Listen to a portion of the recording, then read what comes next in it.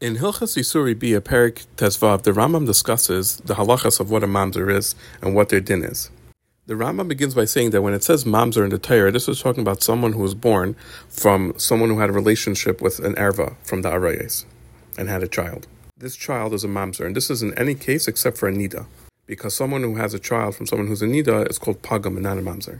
But someone who has relations with any of the other arayas, whether it's on purpose or whether it was an eines, whether it was by accident, the child would be considered a mamzer.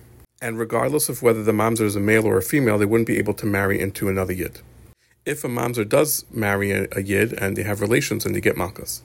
If, however, they had relations but they didn't get married, then they don't get malchus because mamzeres, but it's still aser. See more details in halacha beis. There are various scenarios, like a guy who lives with a Jewish woman, or a guy or a slave who comes and lives with a mamzeres.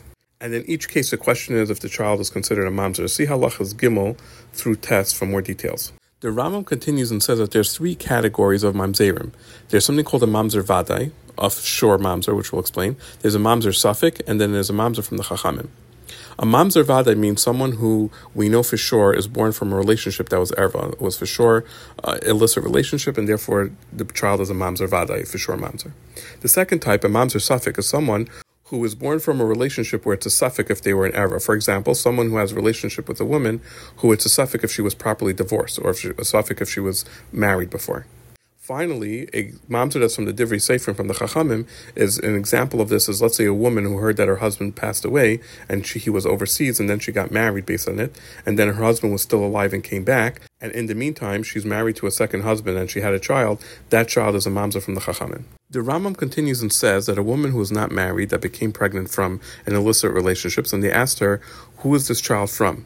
If she says it's the son of someone who's kosher and to a yid I had relations, she is believed and the son is kosher. And this is even if most of the people who live in that city would be psulim. This opens up the topic of whether who is believed to say that their son is a mamzer or the child is a mamzer or who the child is from. See halachas yud beis through chaf for more details and various scenarios about this. The Rambam continues and says that min ha-Torah, a safek mamzer would be mutter to marry another yid. Only a mamzer vadai would be usher to marry, but not a safek. But the Chachamim made an additional advantage in Yuchsin when it comes to knowing who's who from where they come from, and they said that also a safek mamzer is not allowed to marry another yid.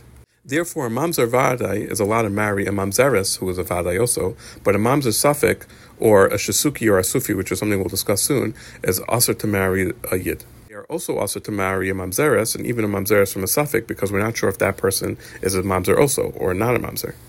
The Rambam explains that a shisuki is someone who knows who his mother is but doesn't know who his father is. And then a sufi is someone who was found on the street, a baby that was found on the street or somewhere public where we don't know who their parents are at all. See halachas chavdalah through chavtes for more details about them and who they're allowed to marry. The Rambam continues and says that if there was a child that was left on the road and someone came and said, oh, this is my son and I left him there, he's believed. And additionally, his mother would be believed. But if he was gathered from the street already and then his father and mother came and said, oh, this is our child, they're not believed since they already has the name of Asufi on this child. But if it's during the time of a famine, then they're believed because we assume that they basically left the baby there for someone else to feed them. The primary issue with an Asufi is that we're not even sure if there's Jewish.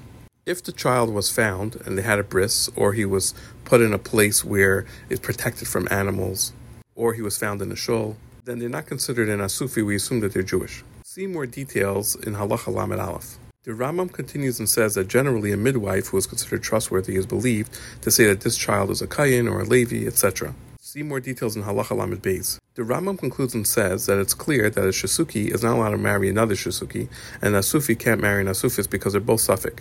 But a mamzer vadai and a nasan are mutter to marry each other.